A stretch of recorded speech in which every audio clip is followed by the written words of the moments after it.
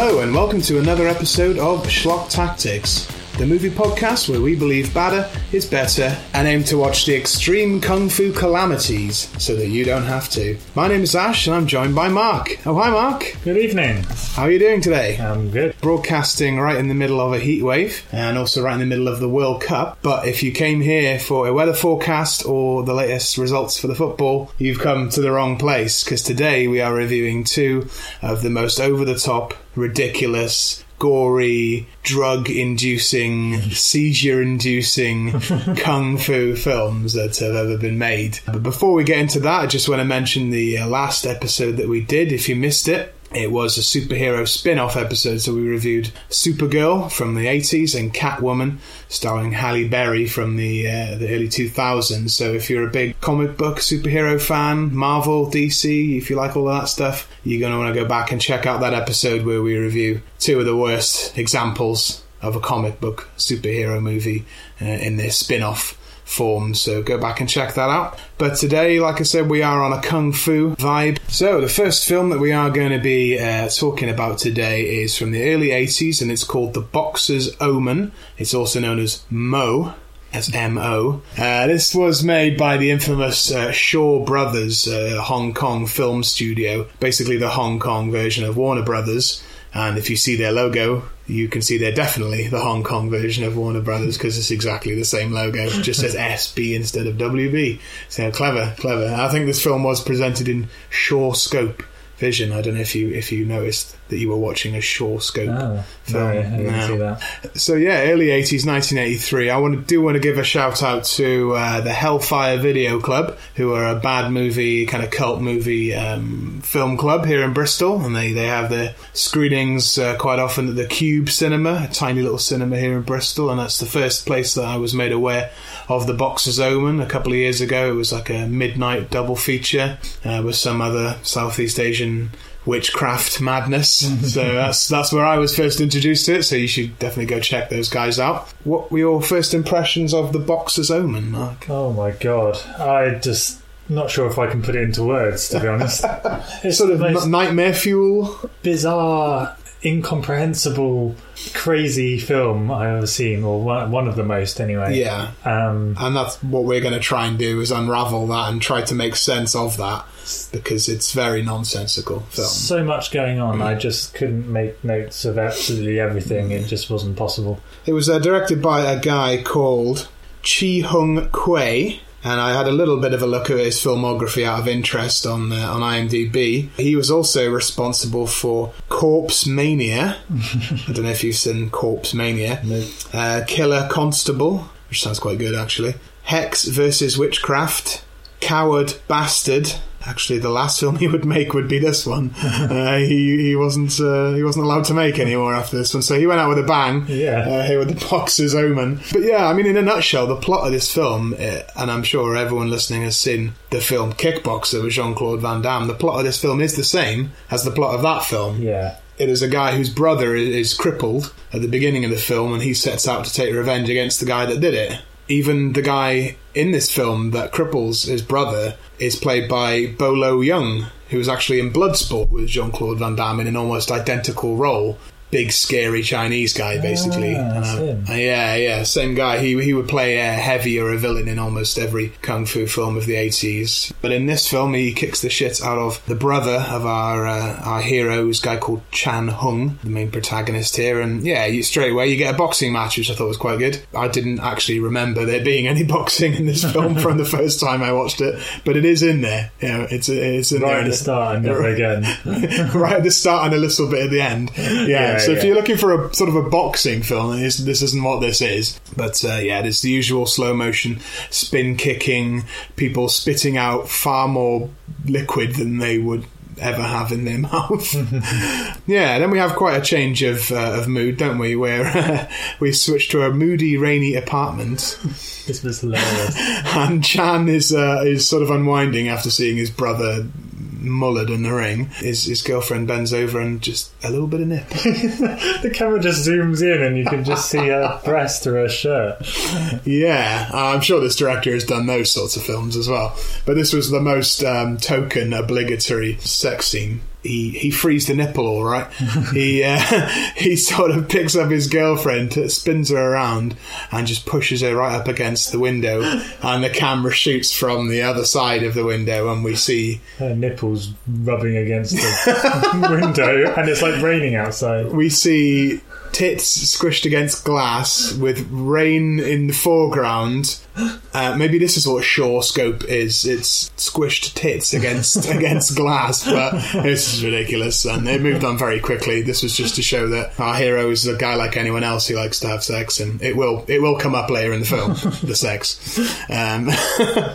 But in his apartment afterwards, post-coital, he sees a sort of a floating... It's like a golden eyebrow, if you will. And then it becomes like an entity in his room. Yeah, it turns into like this guy that talks to him. He gets over that, and he goes to visit his brother who's in a body cast, as you can imagine, and he vows to avenge him, of course. He immediately legs it to Thailand, and we get the first of many sequences in the film where he decides to go somewhere, and as soon as he decides it, there's a shot of a plane, and as soon as the plane touches down, there's a shot of him flying down a river on this motorboat. Canoe type thing, and there's a lot of this in the film where he's zipping about the rivers of Thailand, and he goes to confront Bolo Young's character, who I refer to here as Mr. Barbo, and he's being presented with the championship belt that he's won from beating Chan's brother.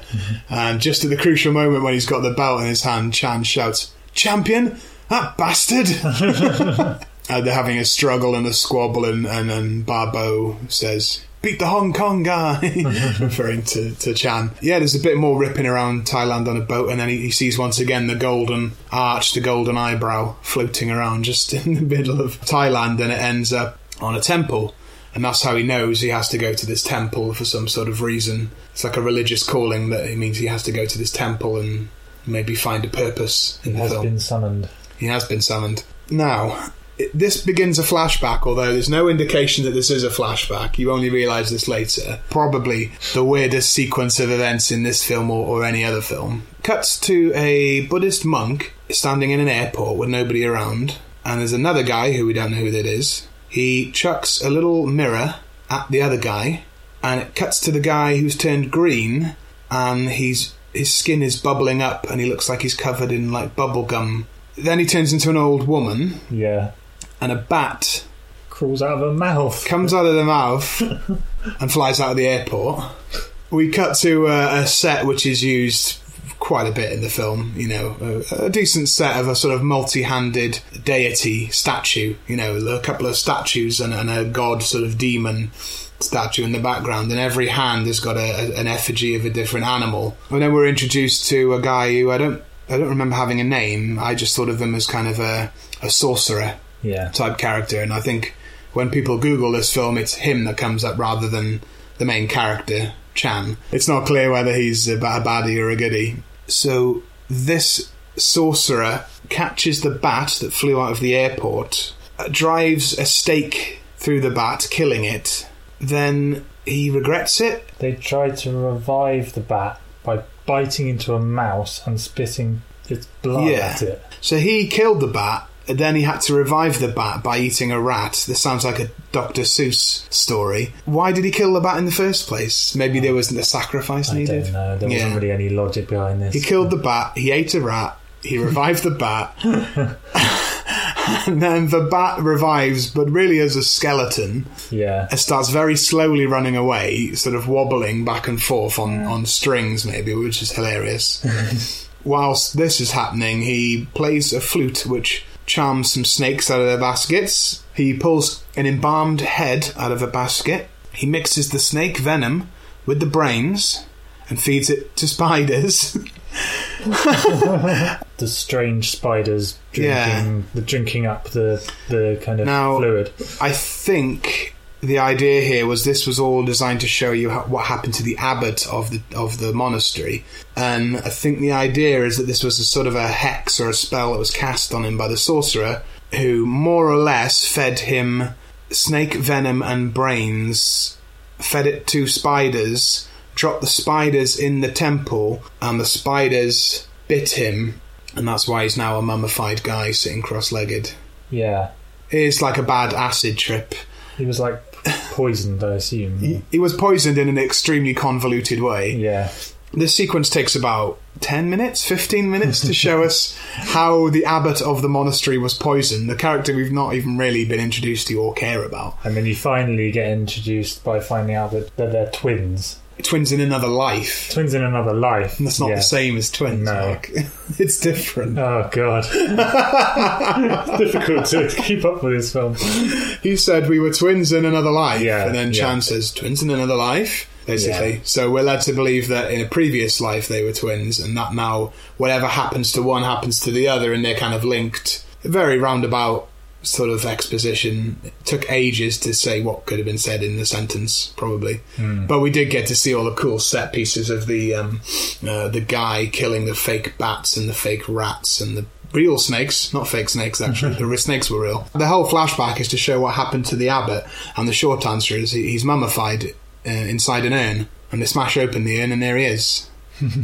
I was called a golden needles spell. He heads back to his hotel room to unwind and to process all of this flashback. Now, I think he is planning to go back to Hong Kong and obviously carry on with training. But he changes his mind because in the middle of the night he wakes up and he pukes an eel into his bathroom sink. And you know what that means? He needs to become a monk. And the logic of this film says the guy, the people at the monastery, the monks, tell him he needs to become a monk, and his main concern is, have I got to shave my head? And they're like, yes. Oh, all right then. So we get a brief monk training montage. Endurance tests and rituals and things. This was quite cool, actually, the trials that you had to undergo. One of the best ones, or actually one of maybe about 3 quite good shots in the film, was when he was sitting inside a massive urn and the monks outside sort of all joined arms and sent like these videographic ropes, like laser ropes, into the urn, and that superheated the urn, and you get this shot like from behind of him sitting cross-legged in an urn, and all the writing on the inside of the urn ends up on his body. Yeah, that was actually pretty cool. Which was really cool. I think this must have been a reference to the Japanese film Quaiden, and also the popular WWF wrestler from the mid-90s called Hakushi, if we've got any wrestling fans listening. Oh, his eyebrows come off too. To be a Buddhist monk, your eyebrows have to come off as well. So he went into the urn with eyebrows and he came out without any eyebrows, and that means you've leveled up one to become a monk. So I think the idea is that now he's passed that trial, he's now ready to fight the sorcerer again. So I was excited. I knew we were going to have another sequence with the sorcerer. Yeah. Not just that, but our newly monked Chan Hung was going to fight the sorcerer, and I just knew there was going to be some amazing special effects, and there was. The sorcerer appears surrounded by crocodile skulls and summons bats. Once again, fake bats to come out of the crocodile skulls, which was actually a really cool shot as well. Chan Hung just says, damn you, and flips him the middle finger. He manages to fend off the crocodile skulls, which are comically snapping away at him, and then it's sort of a massive alien green head comes out of a rock or a jar. I can't remember. It looks like the Mekon from Dan Dare. It's just this hilarious sort of extraterrestrial looking green head, and it just sort of moves its lips like, and then I chuck something at it and it goes away. Then the sorcerer's head detaches itself. Now this is quite a trope, believe it or not, in mystical, magical Southeast Asian films. The flying head is actually quite common. When I saw this film originally in the Cube cinema, the other film they had loads of flying heads in it, and often the flying heads had tendrils or lungs and stuff hanging out, and that is what happened here. The flying head of the sorcerer had these little tentacles that wrapped around this guy's head. This is kind of like John Carpenter's The Thing, in a way, this sequence. Much less professionally done, but around the same era. And there's just all sorts of stuff going on. Flying heads, alien heads. He defeats the sorcerer. There you go, job done. You can return to Hong Kong now, says the monk. Before he's even finished the sentence, you can return to Hong Kong. We cut to another stock shot of an aeroplane taking off, which is funny. So there you go. You would think that would be the end of the film. No. Goes on for about another 45 minutes this now. This film seemed quite a bit longer than it was. It could have ended here quite satisfactorily, but it didn't. So we head back to the apartment where his girlfriend's just been hanging around since then. We get immediate gratuitous nudity again. Once again, she's just walking around the house naked and has got the shower. Now, Mark, there's quite an exchange here between him and his girlfriend. His girlfriend's not happy that he's been away. What's the quote here? Can you tell me? She says, "You must have slept with lots of girls in Thailand. Don't pass me any STDs or I'll castrate you." It's the only quote I've written down from the whole film. She's a non-character, but she's got one of the best bits in the whole film. This line of dialogue. The funniest thing is, straight after that, he goes into the bathroom to have sex with her, like immediately. Yeah, we never found out if he did have any STDs from Thailand. You see, the stereotypes of Thailand were just as true 30 years ago as they are now. If you give me an STD, I will castrate you. I would like to have seen more of this. But I'll immediately have sex with you anyway. Now, intercut with this gratuitous shower sex scene, we basically see the cycle repeat itself with a bit more sorcery. The main sorcerer has been killed, but now 3 other sort of wizards or apprentice wizards. They go through this ritual. They kill a crocodile. In case the film wasn't long enough, we get about 2 or 3 minutes of stock crocodile footage. They bring in the biggest crocodile you could imagine, which looks like it's inflatable. They grab some sort of mummy preserved in some sort of white stuff. They cut open the enormous crocodile and they put the mummy in the crocodile and they sew it back up again. Not that long after, they reopen it and just take it back out again. Yeah. The idea being that this mummy has taken on the power of a crocodile in the sort of 45 minutes that it was in there. It's really weird. And I just sort of thought at this point, are we having another villain? Is we just starting again now? It felt like the film was starting again. Yeah. We're about an hour in, so I was worried. But obviously at this point, Chan is keen to have his big match with Ba Bo, which is, this is the sort of understated plot of the film, is that all he really wanted to do was have a fight with this guy and kick his ass for crippling his brother. Everything else is kind of completely unnecessary and unrelated, but yeah. Chan gets his match with Ba Bo. He agrees to fight him. At this point, we do find out that Chan has been involved in 52 fights and won all of them. Yeah. Which you'd think they would have told us earlier in the film. What? Did he really need to become a Buddhist monk? If he's been in 52 fights, he could probably beat Ba Bo anyway, couldn't he? The boxing match here, the kickboxing match, is interspliced with what I would call the crocodile goddess. She pokes out the eyes of the abbot mummy, and because they are twins in a previous life, this has an effect on Chan Hung, who becomes blinded while he's fighting. Blinded in the match then because the mummy of the abbot is blinded, and there's this whole, they're linked because they're twins in the previous life sort of thing. But he kind of recovers. Just when they're about to throw in the towel, he recovers. It all goes a bit pro wrestling. He kicks Ba Bo over the top rope and he goes through a table. They go ding ding ding, Chan Hung is the winner, and as soon as they announce it, he sprints from the ring to the locker room to an aeroplane and then lands in Thailand immediately. He makes it from this boxing match to Thailand in about 2.5 minutes, I think. He gets told that if he puts this amulet in his body, then he will be able to defeat Crocodile Queen. I don't know if he's even aware of her at the moment. They tell him to put this in your body, and he says, will it come out? And then they say, only under severe pressure. He has to have a meeting in the Buddhist monastery before they'll let him fight. And they say, well, what did you get up to in Hong Kong? You didn't drink, did you? No.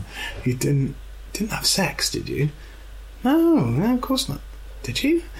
And then the fire sort of flickers, doesn't it? Yeah. Those flames. And then they find out that he's been lying about his abstinence. The candle goes out, which means he shagged his girlfriend when he was home. They are just disgusted by this. You lied to Buddha, is what they say. You lied to Buddha and you had sex when you were in Hong Kong, which means you now lose all your powers, according to the head of the monastery. Do you know what? Chan Hung doesn't give a fuck. He says, I don't care. Yes, I had sex, with my STDs, and it's fine. I don't give a shit. I'm gonna do this anyway. Obviously, he won't be able to do this in Thailand. He's gonna have to get on a plane and fly to Kathmandu in Nepal. Completely unnecessary change of location. To find a precious Buddhist relic. Flies to Kathmandu to find a precious Buddhist relic. Because the monk tells him he will die too unless he finds... Oh, because he's been cursed by the golden needle spell, maybe. He's decomposing, yeah. Right. And then he says, because they were twins in a past life, because they've got that connection... They're physically linked. He will die as well unless he can find this precious relic in Nepal. You were paying more attention by this point than I was.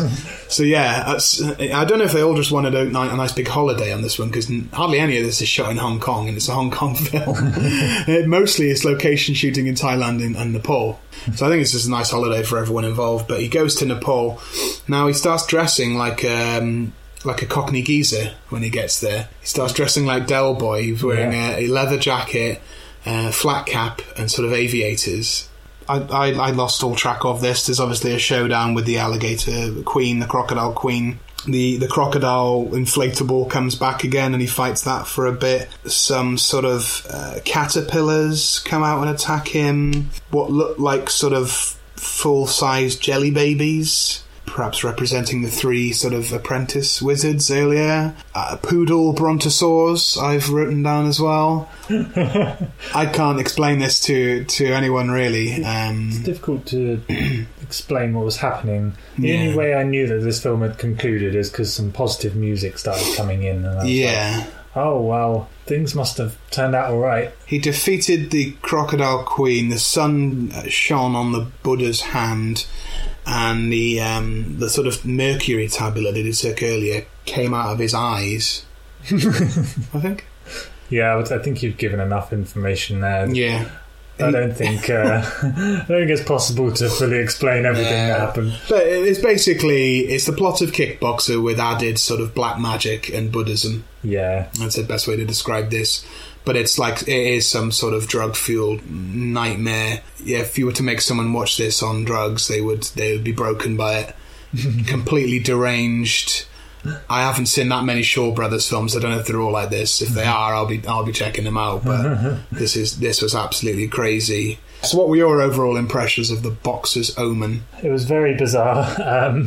Mostly incomprehensible black magic scenes over very little kickboxing. Very little boxing. Yeah. Were you expecting a boxing film? From the title, yes. Boxers Omen. You fool. Yeah. I wasn't expecting it to be so bizarre. Yeah. I felt like because it was just so incomprehensible, I just couldn't feel any way gripped to the story because I couldn't really follow why these things were happening.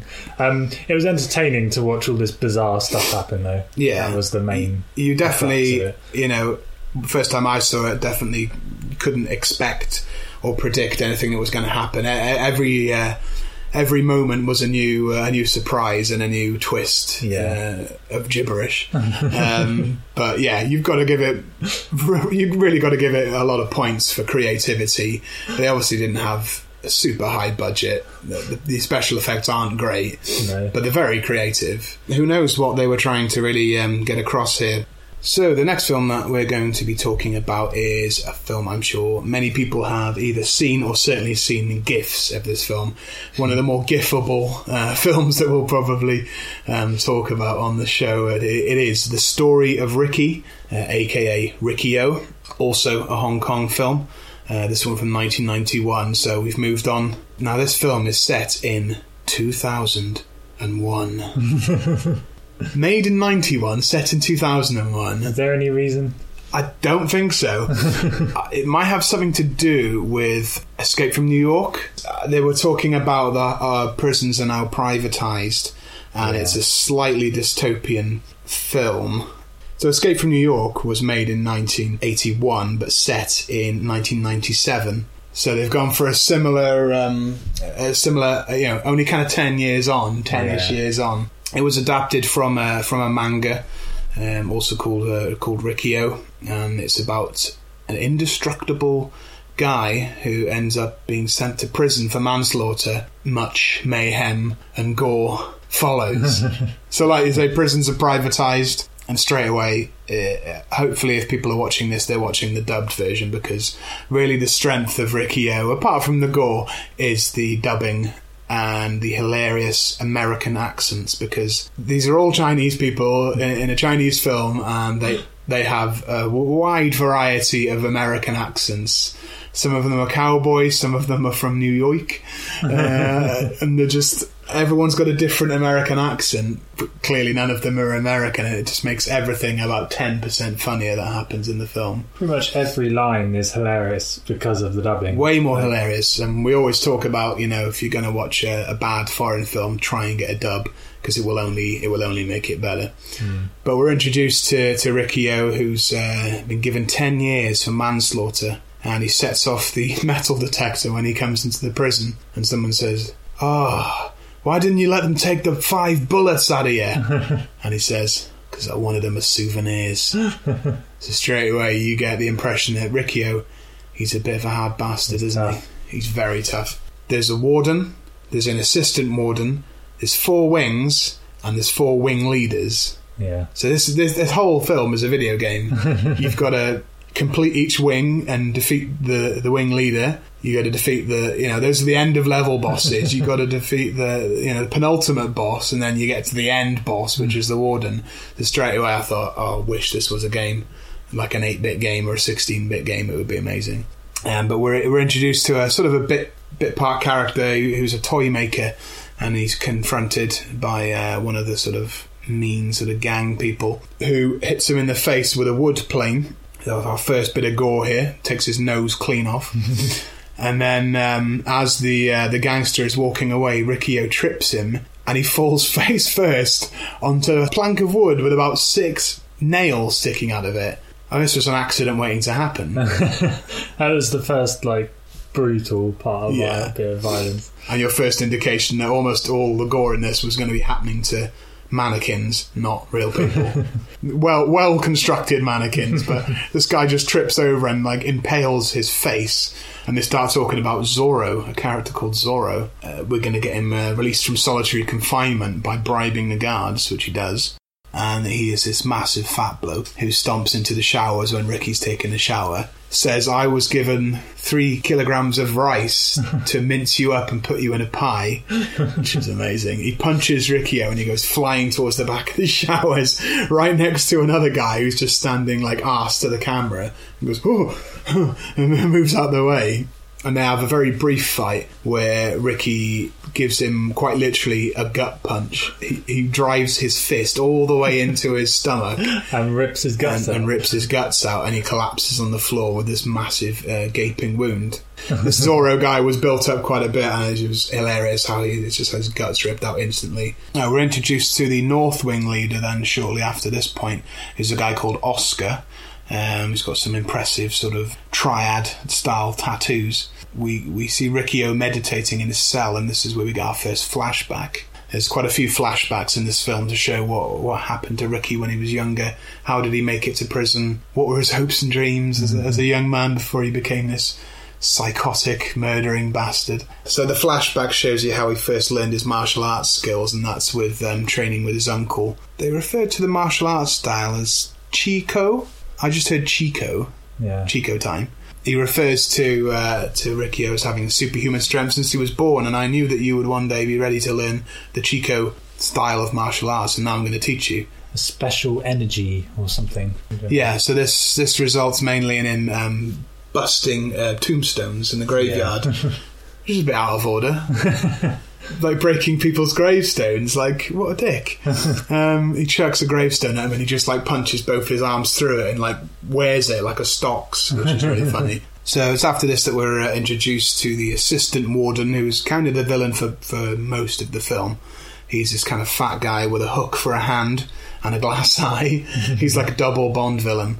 The assistant warden takes his big hook hand, stakes Ricky's hand to the table, and then just starts punching him in the head. Something that Riki-Oh likes to do, and he does it at least 6 times in this film, is when he's bleeding, he touches it, and then he tastes it, and then he kind of cracks his knuckles. That's if he was in a video game, that's like his taunt. Yeah. He would do that before he did his special move. And we get a flashback to when Ricky and his girlfriend were playing with a remote-controlled helicopter. It's a very cheesy scene. It's lovely, wasn't it? Yeah. It was very misty and romantic. And then he gets a remote-controlled helicopter, which spells out a love letter. I think these flashbacks are really just to emphasise the difference between his youth when he was, a happy-go-lucky guy in love, and then this horrible fascist prison that he now finds himself in. So I think they bring it back every now and then just to show up that contrast. So eventually Riki-Oh does sort of gain enough momentum to challenge the leader of the North Wing, Oscar, in the prison yard, where actually a lot of the action does take place in this yard, I guess for budget purposes. But he's sitting on top of a massive crucifix. He's got his shirt off, as you'd expect, but he's got his tattoos out. And one of the characters says, "Oh, he's showing his tattoos now, he has to kill." I was just thinking, well, we saw his tattoos earlier in the shower and he didn't kill anyone then. What's this rule that you've got to kill someone? You're obliged to murder now. Once someone sees your tattoos on your back, you have to kill someone. I thought, how would you ever have a shower in prison if you have to kill someone every time you have a shower? That's impractical, I think. We're running out of people to kill. Yeah, so Oscar's been given this, combat knife by the assistant warden. He flicks the sheath at, which sounds dodgy, but he flicks his sheath at Riki-Oh and loads of glitter comes out and goes in his eyes. Yeah. Thus blinding him for the rest of the fight. Just like in The Boxer's Omen, it all comes back around. He also cuts him right through the forearm, just underneath the elbow, thus making his arm useless for the fight as well. So he's saying, you're going to fight me now? You're blind and one of your arms doesn't work. But luckily, Riki-Oh falls on a sort of a water manhole, busts it with his elbow, and loads of water shoots out so he can wash his eyes with it. He rips the tendons out of his arm, ties them in a knot, and then his arm works again, so he's back to full capability. He gives Oscar a tap on the back of the head and his eyeball flies out. And the crows start eating it. This is where it got really super over the top and extreme, as I wanted it to. He commits seppuku, so he disembowels himself with the combat knife, and you're thinking, oh, okay, so he thinks he's going to lose, so he's just going to commit an honourable death. What we actually see is when Riki-Oh gets close enough, he takes his own intestines out and wraps them around Riki-Oh's neck, choking him, to which one of the bystanders shouts, "He's got a lot of guts." Which was a lovely, obvious pun there. After he defeats Oscar, he then lifts up the crucifix like some sort of Kung Fu Jesus. And it's then we're introduced to the three other leaders of the three other wings, which are Rogan, the sort of androgynous, floaty sort of character, Tarzan, who's just a massive sort of wrestler with a mullet, and Brandon. His special power is that he can throw knitting needles at you. They're attached to wires, and it's crap. It's not a very good power at all.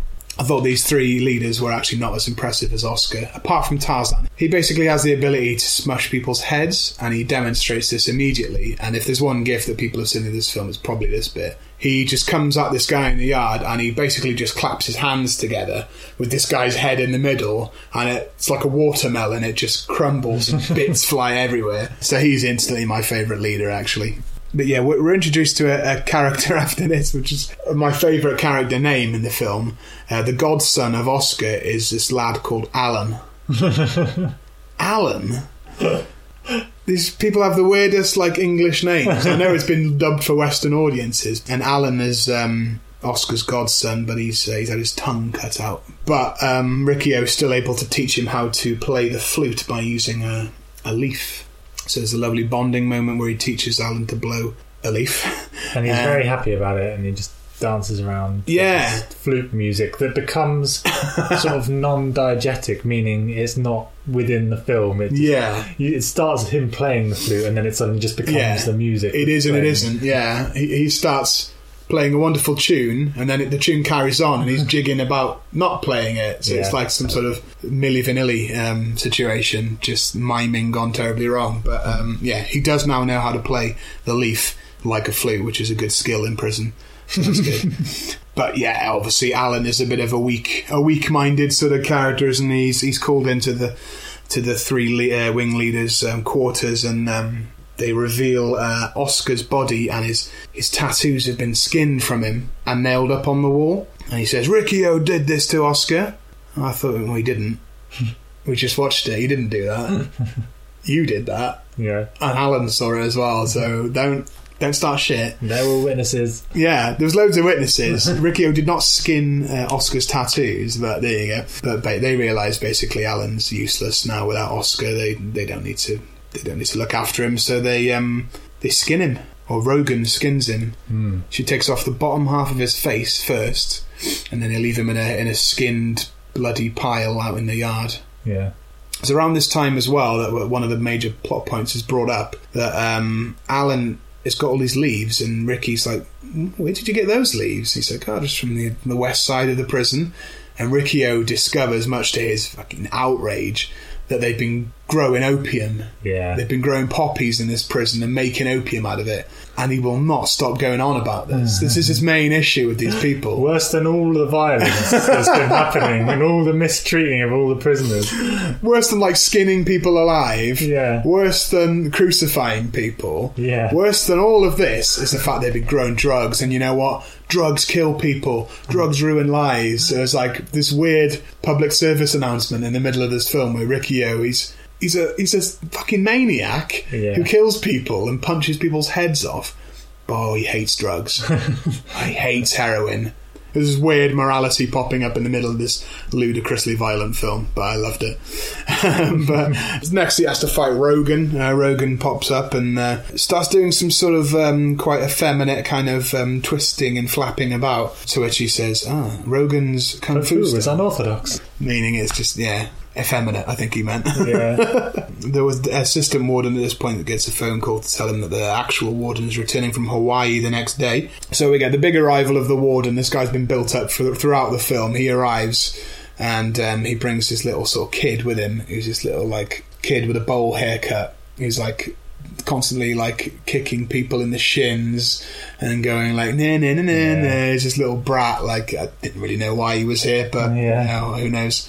The warden basically finds out that the opium stock has gone up in flames, and he's not happy.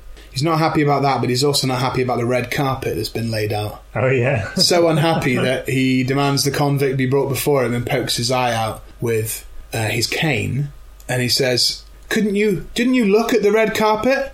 So he pokes his eye out and he goes, well, maybe you'll see better now.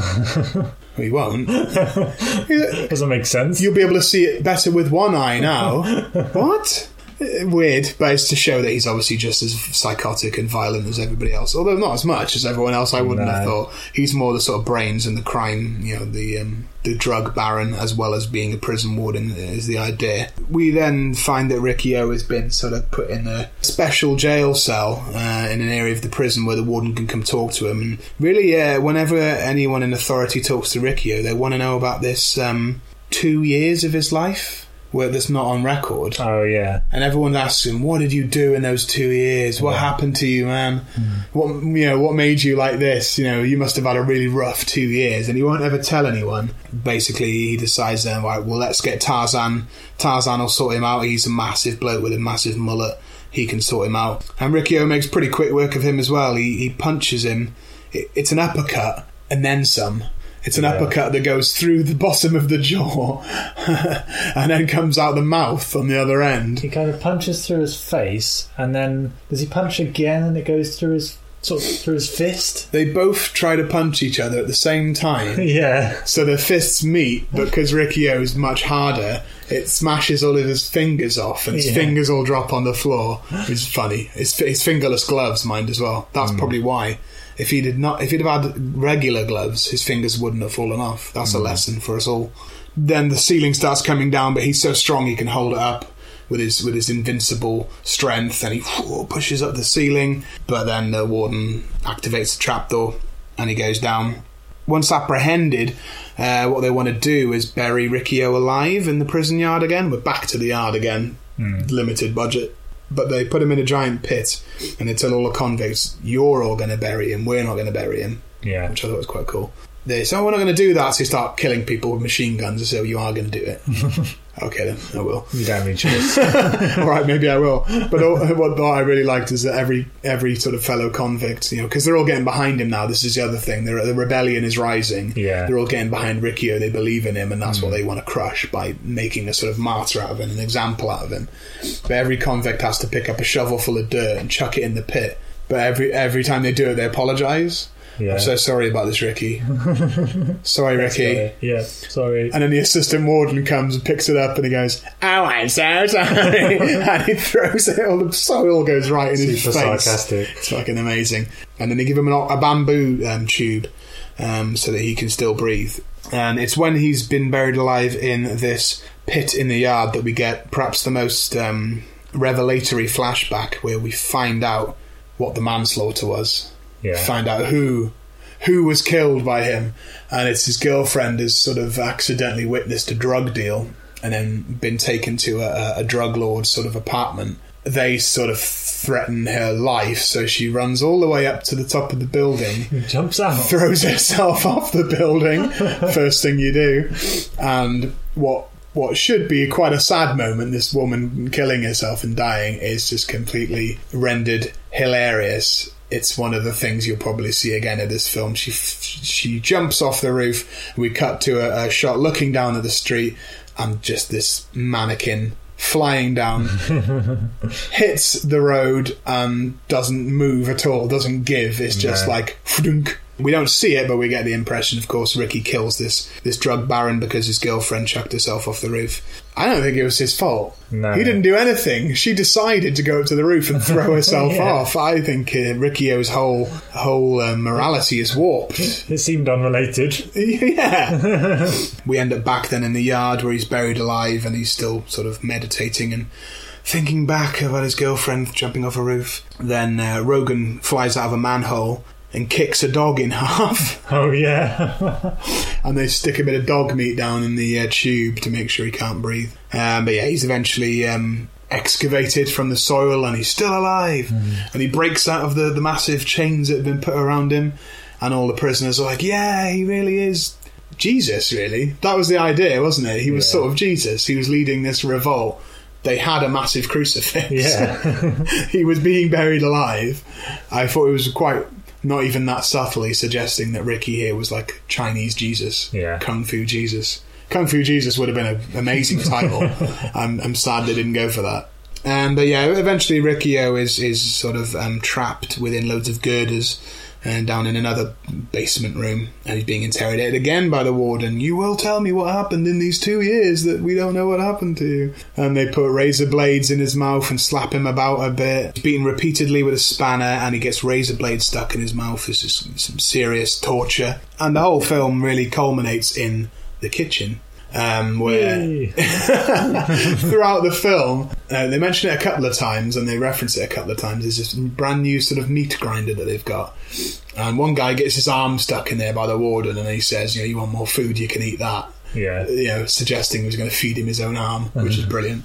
But this meat grinder is brought up quite a few times, and then there is a final confrontation between Ricky and Rogan and Brandon, the little knitting needle guy, and they have a good enough scrap. But then we get, one of my favourite parts again with the warden, the sort of middle-aged kind of guy with, balding with glasses and wearing nice cravats and stuff. For want of a better phrase, he hulks up. He turns into like this massive ogre thing and just goes mental. He hulks up massively. Only thing I could compare it to is maybe a sort of a Chinese or Japanese sort of demon from the old kind of mythology and folklore, art that you see, that kind of demon character. He looked a bit like that, sort of all. It was this guy wearing a massive sort of meat suit, it looked like. In a meat suit, in preparation to be put into a meat grinder. Yeah, and you could have seen this coming from a mile off, really. They're polishing the meat grinder, someone gets his arm put in there, someone gets their face put near there, so I think you can see what's coming, and of course, he picks up the warden, plops him in the meat grinder, turns them all into mince. I actually thought it would have been amazing if maybe there'd been maybe a post-credit sequence of everyone sitting down to eat the warden mince. But no, we didn't get that. Instead, what we got was... He holds his head up. Yeah, Riccio taking the head of the warden, coming into the yard saying, "Look at this, I've killed the warden," and everyone's like, "Yeah." And he he goes up to the prison wall and he gives it the biggest punch of the entire film.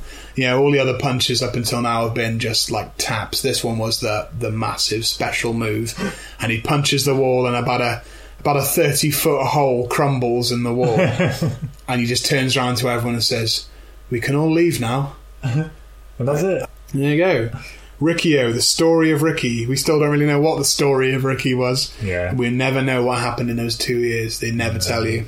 But he's seen some shit, man. What were your overall thoughts of the story of Ricky, man? I think it's great. I first saw this film probably about 6 or 7 years ago, introduced to it by a friend called Rory. Rory, if you're listening, thanks. Shout out, Rory. Yeah.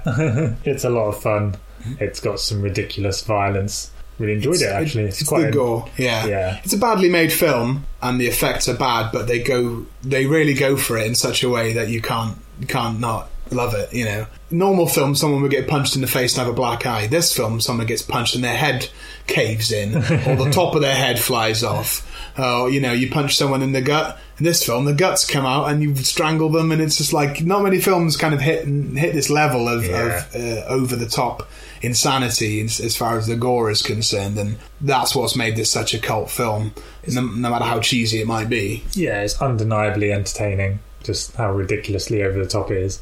And like you said, the dubbing, just if you're going to watch this, watch it dubbed, because it's worth it. We should mention both these films are available on YouTube. Boxer's Omen, you might find it under Mo from 1983. You can watch that in subtitled, but Story of Ricky, there's a few versions of it on YouTube. There is a dubbed version. If you can find that, watch that. Two great films. Which would you say you prefer out of these, Mark? Which was the most extreme, would you say, therefore better? I prefer Story of Ricky. Yeah. Boxer's Omen was bizarre, semi-incomprehensible. Yeah. They both push the genre of kung fu to places it's never gone before, or places I've never seen it go before. A lot of kung fu films follow a pretty similar plot and kind of format. These two films push it in a very extreme and intense direction, both very differently. Boxer's Omen going for really the more sort of metaphysical, fantasy, mystical, black magic kind of nightmare fuel. Yeah. And Riccio goes more for the super intense graphic violence and grit and exploitation. And yeah, I prefer Riccio. I think it's a fantastic bad film. It's not even that badly made, apart from some of the effects are a bit ropey.